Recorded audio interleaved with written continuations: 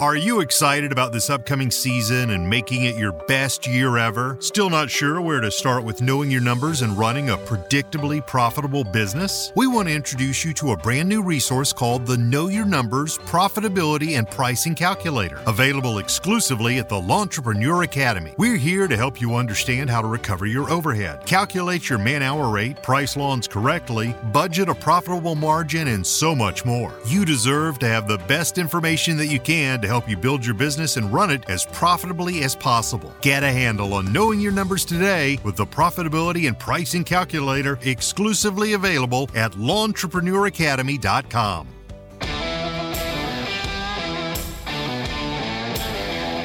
Hello and welcome to the Growing Green podcast. Your host, Jeremiah Jennings, is the owner of Growing Green Landscapes in Birmingham, Alabama, and has a passion for growing the entrepreneurship community for those who are young in business.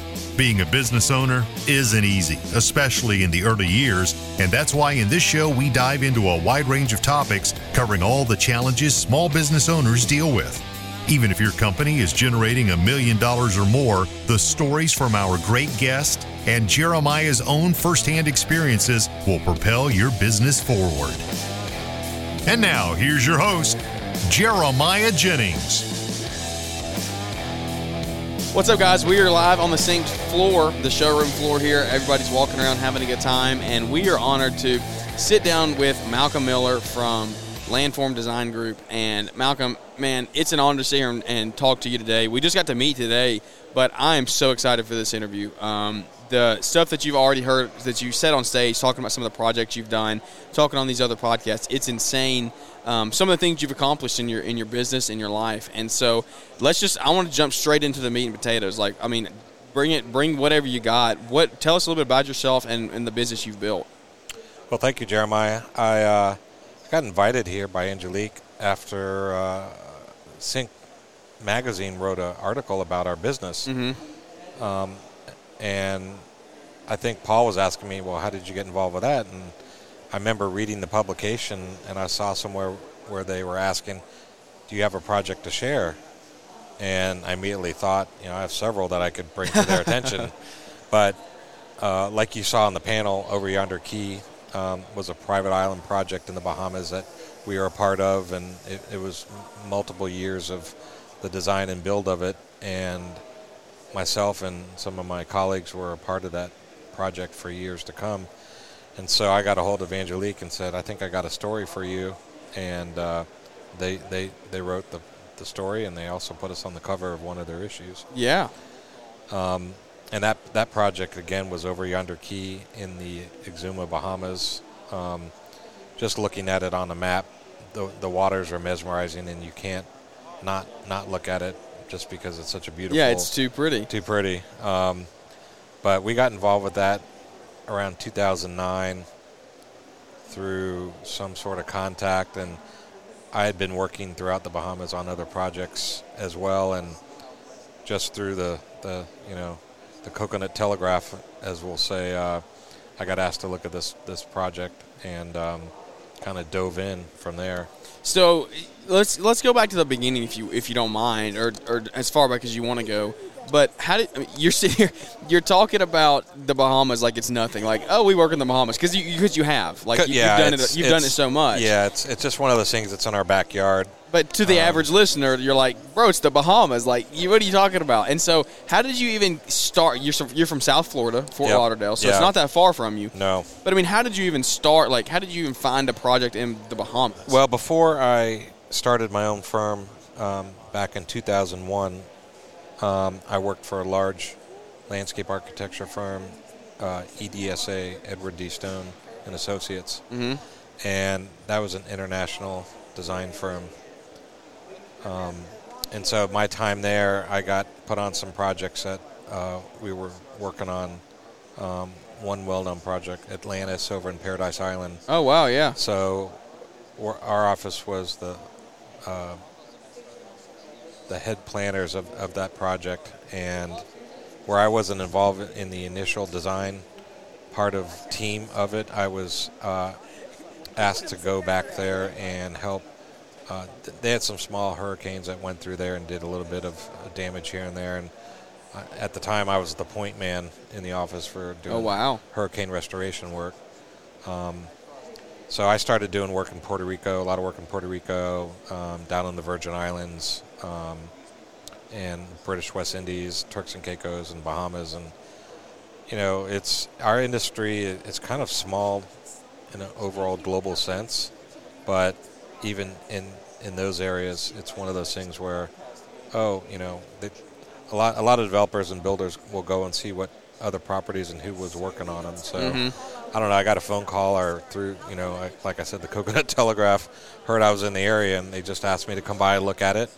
And I immediately became interested in the project, and basically they invited me to come look at it, and I left my travel bag in one of the rooms on purpose so I could come back. Yeah. And I was back probably that next week or week after, and we jumped in full time.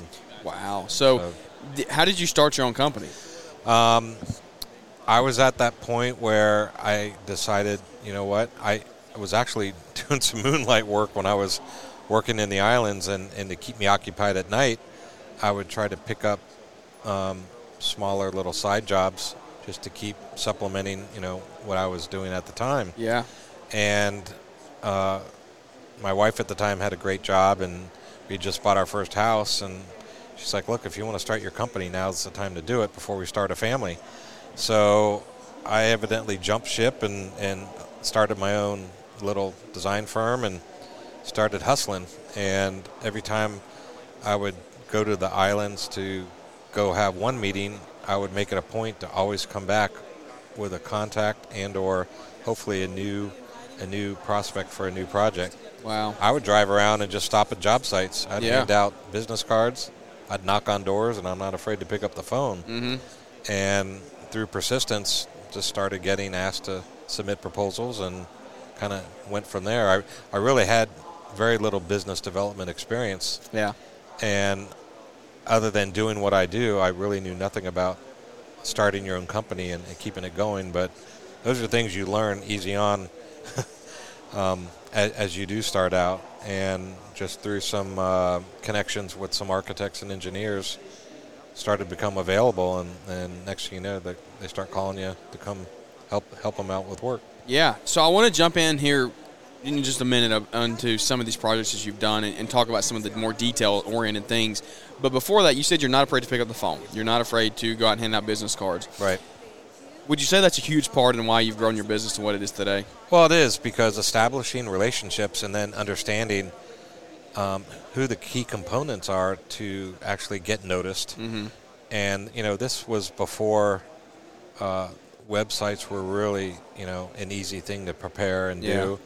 Our promotional packets were more of a handheld item, almost like a performer packet or whatnot. And I didn't have the funds to hire graphics people and publicists and whatnot to create that advertising. So, like I said, I picked up the phone and would call architects and let them know, hey, here's what I do. Here's my portfolio, and let's go from there. Yeah. I mean, obviously, with the internet and email and all that, that's made it more simple to kind of blast out, your portfolio and a firm profile of what you do. So I think through those connections and friendship connections, a lot of the work we have is repeat client work. And so I have architects I've been working with for 20-plus years. Yeah, you may build those relationships early. Yeah, for sure. And, every year I try to get one or two new ones to keep the demand up. And, it's been successful. What's some advice you would give? So a lot of the guys listening to this show are lawn maintenance business owners. They're getting to some design stuff, some softscapes, things like that, smaller businesses. So they're trying to grow. Like spring is about to be here. Sure. I mean, you remember those days. Like spring rush is here. And so what's some advice, some tips you would give on, like you're saying, pick up the phone and calling people, or how would you recommend going about getting your name out there right now, this time of year? Like, don't be afraid to make that phone call. What is it? Yeah, it's all about selling yourself and what you do. So, obviously, a lot of people revert to social media in advertising. A lot of people revert to the web. And I didn't have a website for many, many years because I couldn't afford to even hire somebody to put one together, let alone the time and the knowledge of constructing the body and putting in the aspects of trying to put that package together. And yeah, it works for a lot of people. Again, when I started out, I didn't advertise. I didn't put my name. Back in the day, we had phone books, not the internet. So I didn't advertise in the phone book. But I'd say to those guys that are out there, you know, out in the field and whatnot, that's where I started. That's how I got passionate about what I do. And I think those guys that want to promote their business, it's knowing what you do and being able to put that in a form of media that you can send out for people to know who you are.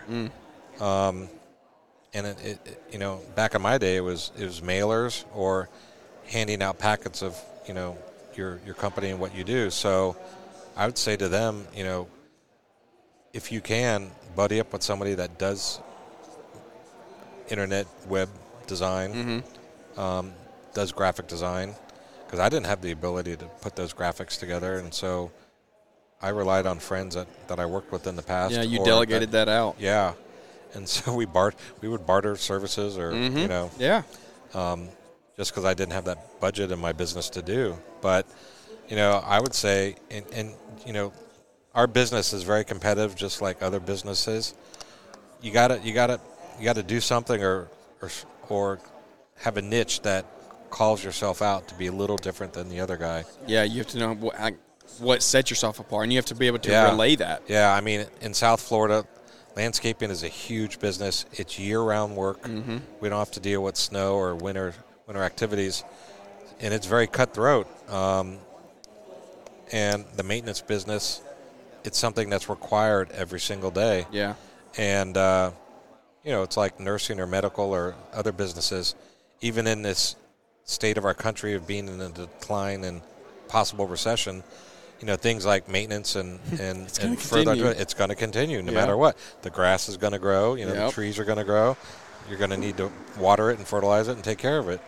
So it's having that catchy, you know, phrase or just getting your name out there and trying to, you know, spread the word on what you do. Yeah, and that is the relaying, and that's the biggest thing that I think you need to take away, is because you have to not only know what sets you apart, but then also be able to tell the customer that. Because if the customer doesn't know that, then why would they choose you? Exactly. What they don't know is they don't know. Yeah, so, exactly.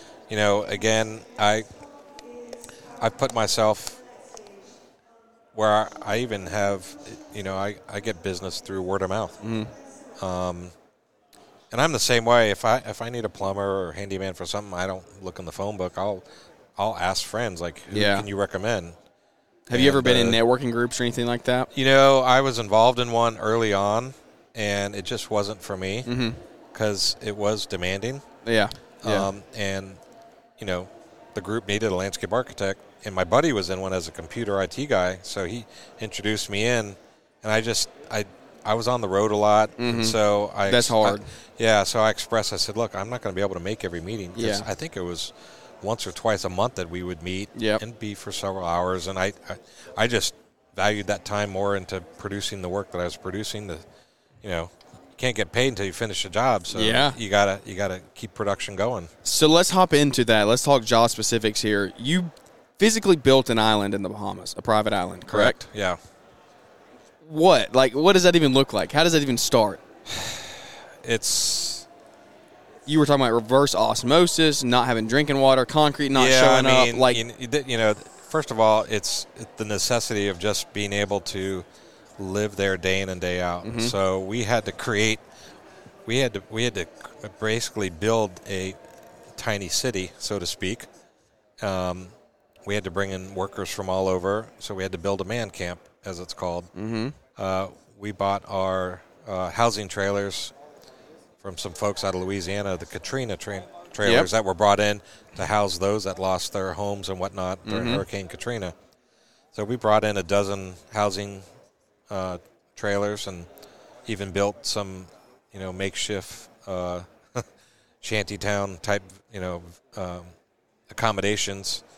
And we built a cafeteria to feed everyone. I had to bring in cooks.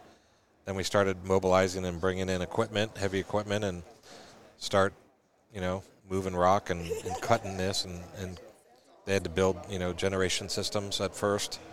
So you're just working on a barren piece of ground the middle of the... I call it the rock because that's what it was. Okay. And shovels were not... you could not use a shovel at that time. You needed to dig holes with either backhoes or chipping hammers. Yeah. And so, just getting up and running was a challenge, and my past experience working on other island developments kind of helped me navigate that. And there was a lot of things we were self-taught as we went, and you learn a lot working on a project like that.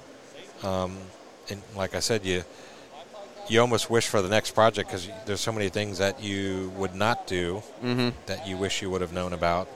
And as I say, every project there's a learning aspect to it, and you just try to apply that on the next go around.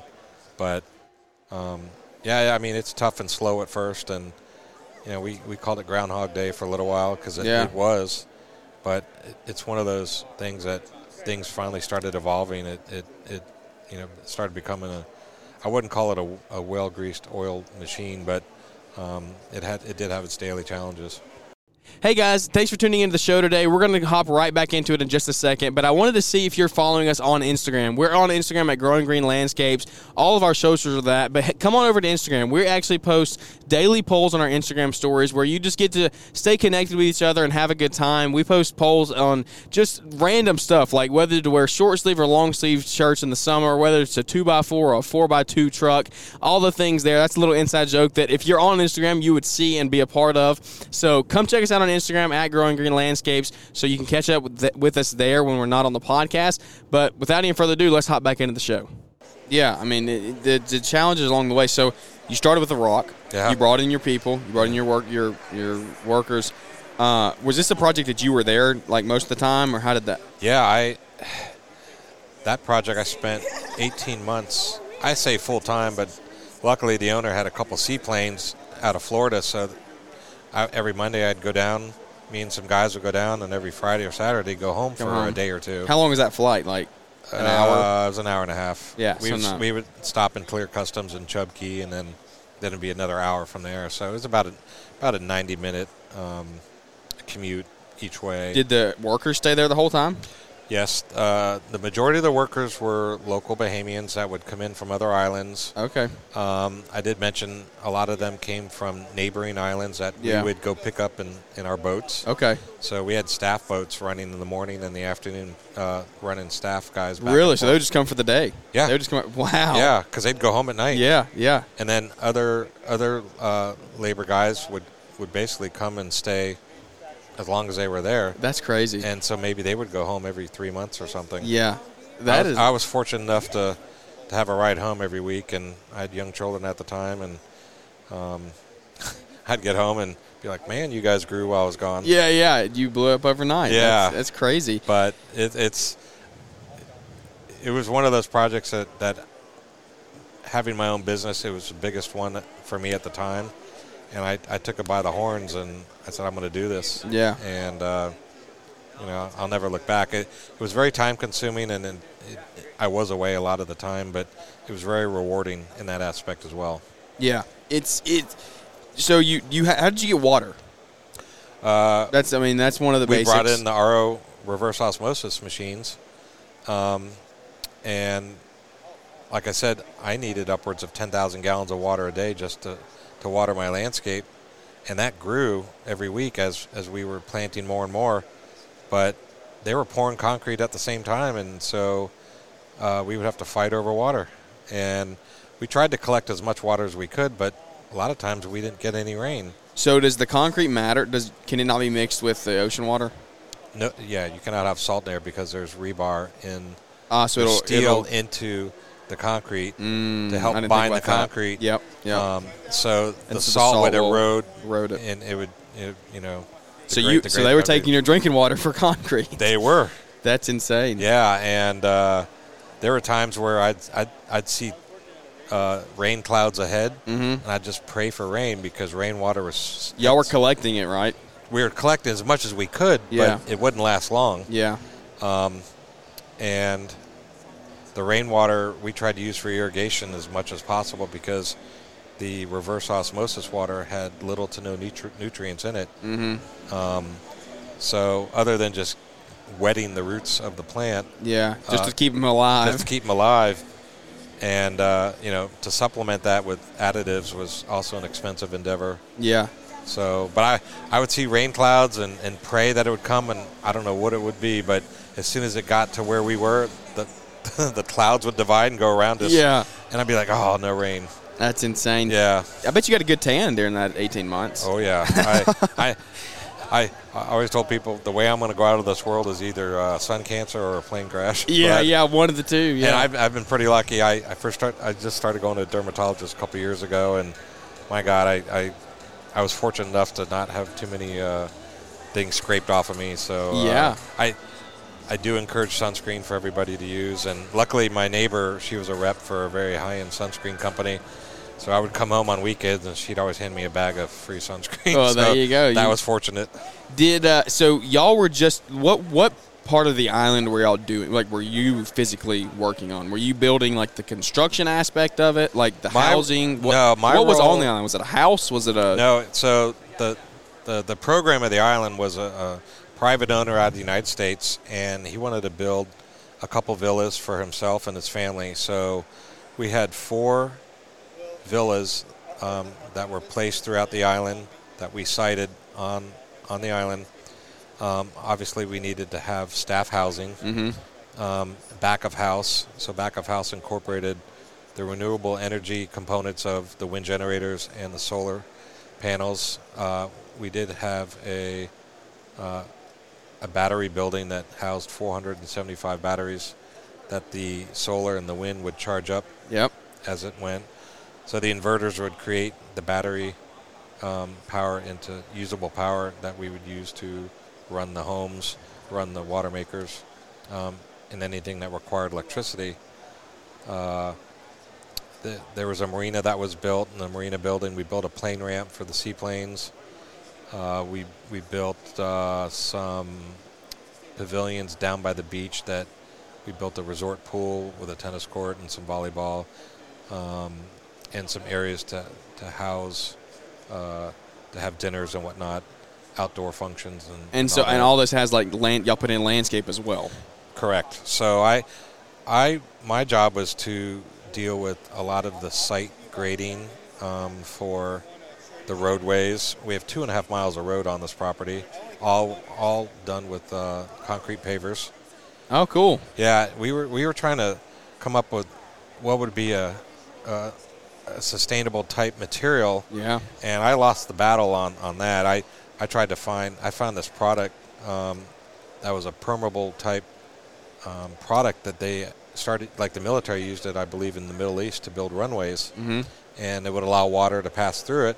And you could basically mix this polymer additive with like local lime rock, and it would become this hardened surface. Then you can kind of roll it to be whatever you want it to be.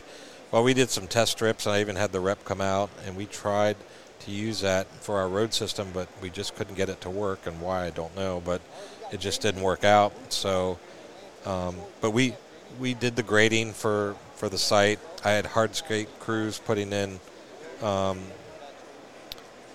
stone columns and veneers for all the walls, and we would go out in the bush and grab just native rock. Really? Like I said up in the discussion, we had to build a road up to the master villa, and for the grading to work for the road, we had to cut through a hill that exposed the side escarpments of this hilltop with limestone, and it just wasn't a very aesthetic look to it. Mm-hmm. And so we actually went out in the bush and got native rock and applied it to the wall and mudded it to the wall, and it's like this beautiful natural stone rock wall. Wow, from the island. From the island, yeah. That makes it even better. And like I said, there was wind turbine generators. Well, these 110-foot wind generators required a massive foundation, 30-foot diameter holes dug 20 feet deep. Holy cow. Just to support the base of these these tall wind generators. So we actually excavated the limestone while cutting those holes out, and I used those blocks to create retaining walls. Mm-hmm. We saw cut the limestone on site and created stone steps with them, stepping stones. Yep. So we tried to use some of these practices to. You recycled a lot of this stuff. Yeah, like I said, everything has to be shipped in. Yeah. There's a price for that. Yeah, it's not cheap. It's not cheap. You got to pay duty. You got to pay VAT tax. So it may cost $10 in the States, but you got 28% duty and another 12% VAT tax.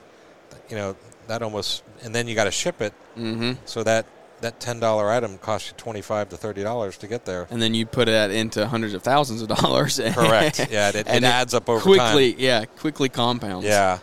I did order a majority of the plant material out of Florida, but I also I went to other islands and tried to buy locally as well. Mm-hmm.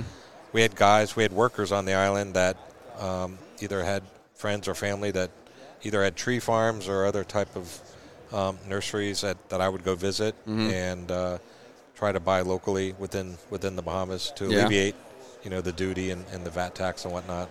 Was this a project that, I mean, it's a private island for a dude, so I probably know the answer to this question, but, was budget really a problem, an issue? Were you having to stick within a budget? Because, this stuff... We tried to be budget conscious, but to build something like that, you just got to keep an open checkbook. Yeah, I mean... Because it is what it is. You never know what you're going to run into. Yeah, and, I don't think I was ever given an overall budget or had to create one, but what I would do is be conscious of where we would spend our money in the right area. Yeah.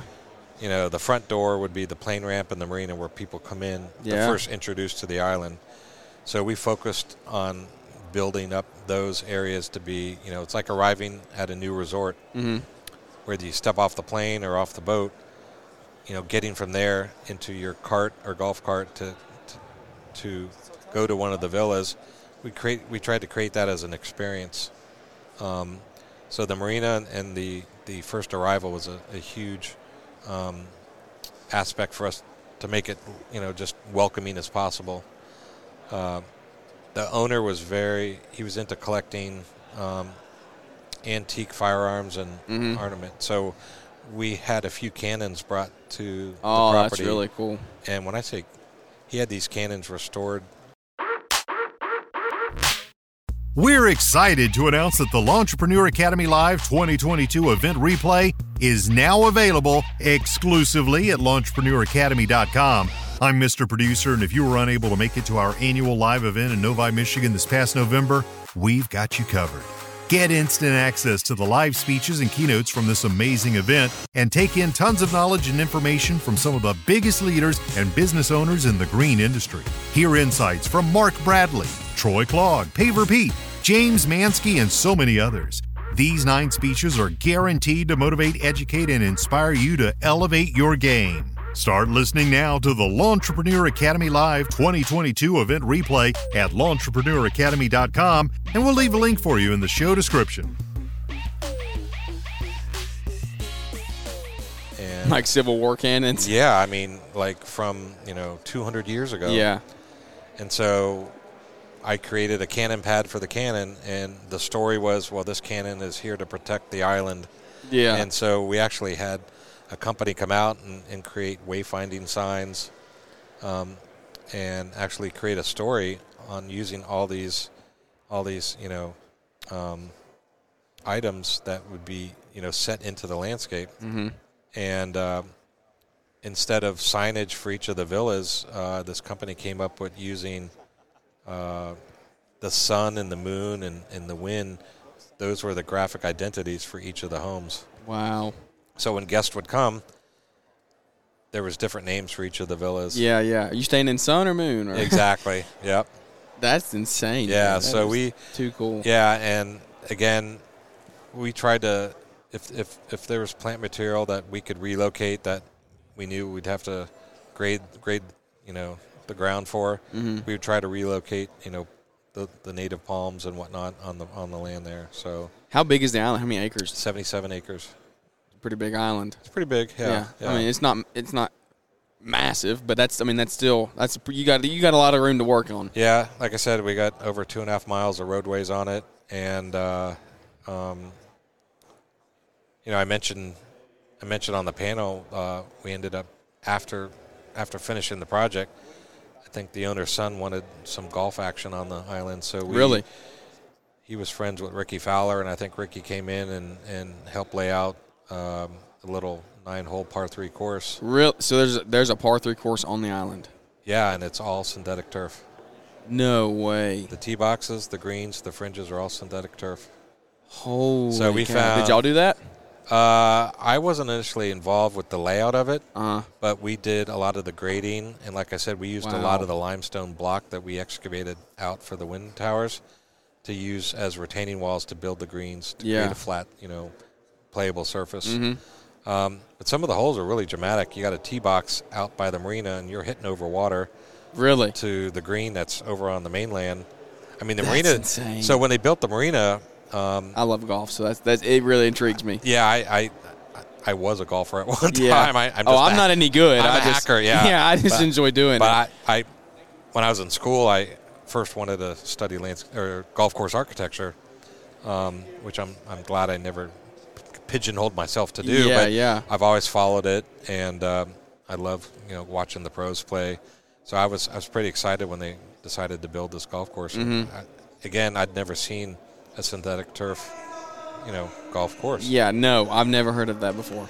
And again, I think the thought was, we'll try to find some recycled synthetic turf to use, select the right material, and that way we didn't have to use extra water to water it. Mm-hmm. We didn't. Makes sense. We didn't need to bring in, golf maintenance. A maintenance crew, yeah. Because that in itself is like, handling a baby, Mm-hmm. Yeah. They'd have to be there. They'd have to live there. Oh yeah, for sure. There's no way. Yeah, I mean, I had, I think, 5 full-time landscape maintenance guys that I would go visit every other month and help train them and created a maintenance manual for them. I tried to create a manual so that if anyone walking off the street opened it up, they would know what to do on Monday. They would know what to do on Tuesday. They would know what to do on Wednesday.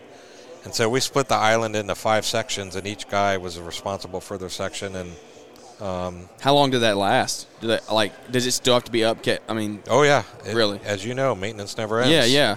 And the Bahamas we consider harsh conditions. Really, wind, salt. I mean, you can't get away from the salt. So that'll take it. So that factors into all the kind of plants you put out there. Correct. I mean, I talked a little bit on the panel about hurricanes. I mean, you got harsh storm conditions. In the winter months, there's high winds to deal with for days. So when the wind's blowing 25 knots for 30 days, that's going to dry out your material. Yeah.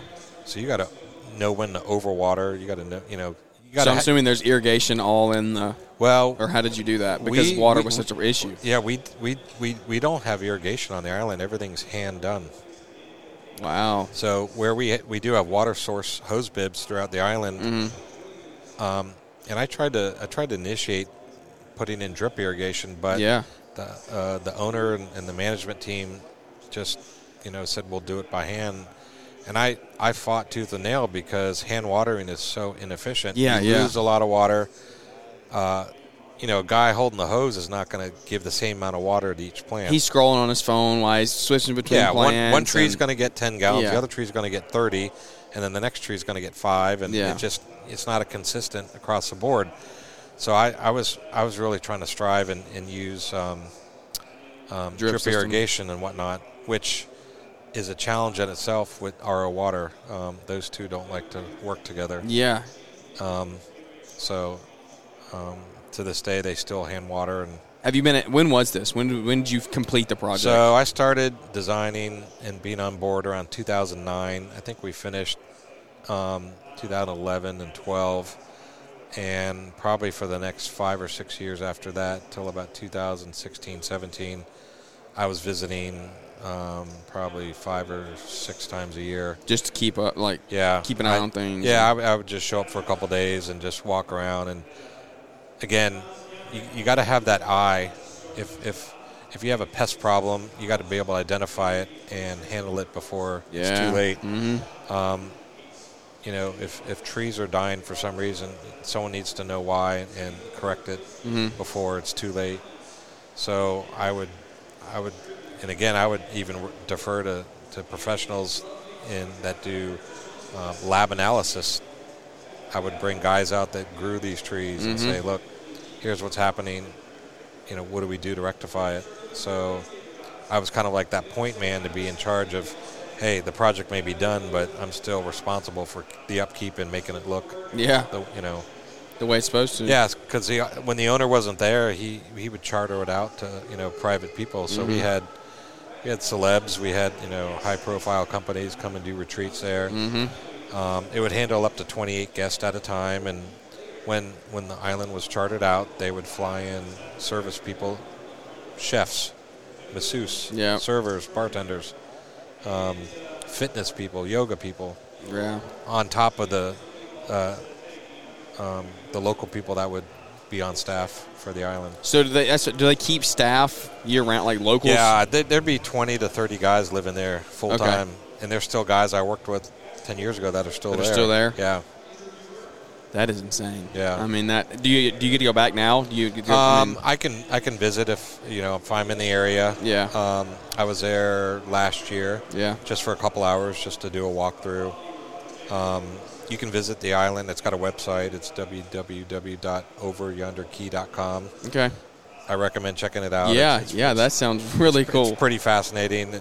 It's not only just shows you the island, but it shows you all the activities that are involved. Yeah. They'll take you out fishing, diving, any type of water sport you want, from wave runners to kite boards and, paddle boards and, a lot of water activities that you expect to have in that type of location. A lot of great fishing offshore. Yeah. Golf. Like I said, we had a tennis court, volleyball court, so it's the golf course. That's insane. Yeah, I mean, that's like I insane. said, you got to check the website out because it's just one of those. And I think they might even have some pricing for it, but it's not for the average Joe. It's it's a little pricey. Yeah, just a little bit. Well, for the week, it's over 6 figures, so you do the math. But my goodness. So that's insane. Well, that is too cool, man. What is your why behind doing what you do? Well, like I said, I'm passionate about botanics, and my passion is creating places for people to come, visit, live, and enjoy. And it's just like being an architect or a builder, building a home, a hotel, or even a commercial building. This is where people go and live or work or whatnot. And so when I get asked to be part of a project, I try to do as much research as I can. I try to think about how can I create this space. I'm in charge of this land. I mean, there's only so much land on this earth that we have. Yeah. And so my responsibility is also to try and be as environmentally friendly as I can. Yeah. You got to, obviously think about maintenance even after you're done. Who's going to take care of it? So when I take on a project, it's my passion to just try to make it the best that it can be and that other people can enjoy. Yeah. So are you striving to do another project like that? Like, what are you doing right now? Do y'all... Like I said, we just landed a project, a 25-acre resort project in the Turks and Caicos that we're starting immediately. I have a marina project under construction in Exuma, Bahamas. So is this like y'all's niche now? Like y'all are pretty much... Are you almost solely working down there? I'd say about 50% of my work is throughout the Caribbean and Bahamas. We're actually doing some work in Asia right now. We're doing a couple zoos in India through some collaboration. Some other friends that I've worked with in the past. Holy cow! So we've kind of broadened our brush a little bit, and then around South Florida, just the typical. Residential. I enjoy doing a lot of residential because it's. So y'all still do residential stuff? Oh yeah, we're doing residential at home. A lot of these multi-use developments in the islands they got a hotel component. They have a condo component. There's a marina, and there's even private homes and villas. Mm-hmm. And so we get asked to look at every piece of dirt, on that property. Yeah. So we're we're looking to start some new work down in Barbuda and Antigua later in the year. That's coming on the boards, and we've been asked by even like Sandals to possibly look at helping them out with some renovation work for all their resorts. We haven't landed it yet, but we're still in communication with them. It may or may not go. Who knows? But that's kind of our backyard, and we kind of now we've learned throughout the years on how things work, and so. Do y'all have a website that we could look at? Yeah, it's www.landform-design.com. Cool. You have like portfolio and all that on there? We have a portfolio on there, and it's got myself and my partner, Randy Hoffacker, and it talks a little bit about what we do, and it shows a lot of the projects that we've worked on. Yeah. And, some of it's master planning. There's a lot of work that we get involved with that never gets built. And there's a lot of reasons behind that, whether it's economics or not enough investor involvement. So, there's a lot of processes initially that we get brought into, but there's sometimes that things just never makes it to the drawing board. How many employees do y'all have? Right now we're just two designers, but we just sub out. We sub out a lot of CAD work. We have guys overseas that we send out in the afternoons that here's what's done, and when we get back the next morning, it's on our email, and we just kind of incorporate that with what we're doing. So. And then y'all sub out the actual. So you're all like a GC? We're not a GC. We're strictly landscape architects and designers, but a lot of the work we do in the islands, we're boots on the ground. Yeah, and then I've got guys that work for us part-time and pull in. So, and I had a few employees in the past, but it was just a lot of work to manage it. And with me being gone a lot, I didn't have time to. Yeah. I hate to say it, but it's like babysitting. Yeah. But unless there's someone there, as my dad used to say, it's like a one-man band, and if you step off the stage, the music stops. So, but I enjoy just staying small and trying to be able to select what we do. Yeah, I love it, man. Well, where can somebody, if they want to, I know there's guys out that are listening that have bigger design build companies, and they're like, maybe want to get to this level. How can they connect or hear from more about you? I mean, maybe ask questions or Instagram or something like Facebook. Well, LinkedIn. They can always, get a hold of me, and I'm always happy to talk to anyone about, for them kind of get themselves to the next level. Yeah. Again, I told you, when I was younger, I was a hustler, and I wasn't afraid to pick up the phone. So I would call people and ask questions and say, look, I'd like to throw my ring in the hat. How do I do this? Yeah. And that even happens today. Yeah. Always trying to be better. Yeah. It's just, trying to, from one project to the next, do the next best thing. Yeah, I hear you. So can they reach you on the website? What is the best way to get in touch with you? I would say email me or call me. Okay. Yeah, my number is 954-461-6191. It's Malcolm Miller at Landform Design Group. Or they can send me an email at malcolm@landform. Yeah, malcolm@landform-design.com. Email, guys. Email's best. Email. Don't blow up Malcolm's phone. Be respectful of his time. Exactly. Email, and he will get back to you when his schedule allows. Absolutely. Yeah. That's the best way to do it. That's awesome, man. Well, I really appreciate your time. We're over here. I don't want to hold you much longer, but I appreciate you coming on and sharing with us today. And thanks for everybody tuning in and listening. If you enjoyed it, leave us a big 5-star rating and review. Those help us. And without any further ado, that's going to wrap this one up. And we look forward to catching up with everybody here on the next episode. Thanks for tuning in to the Growing Green podcast. It is an honor to have you listening, and we hope you receive valuable advice to help take your business to the next level. Don't forget to follow the podcast so you'll be notified when our next episode drops.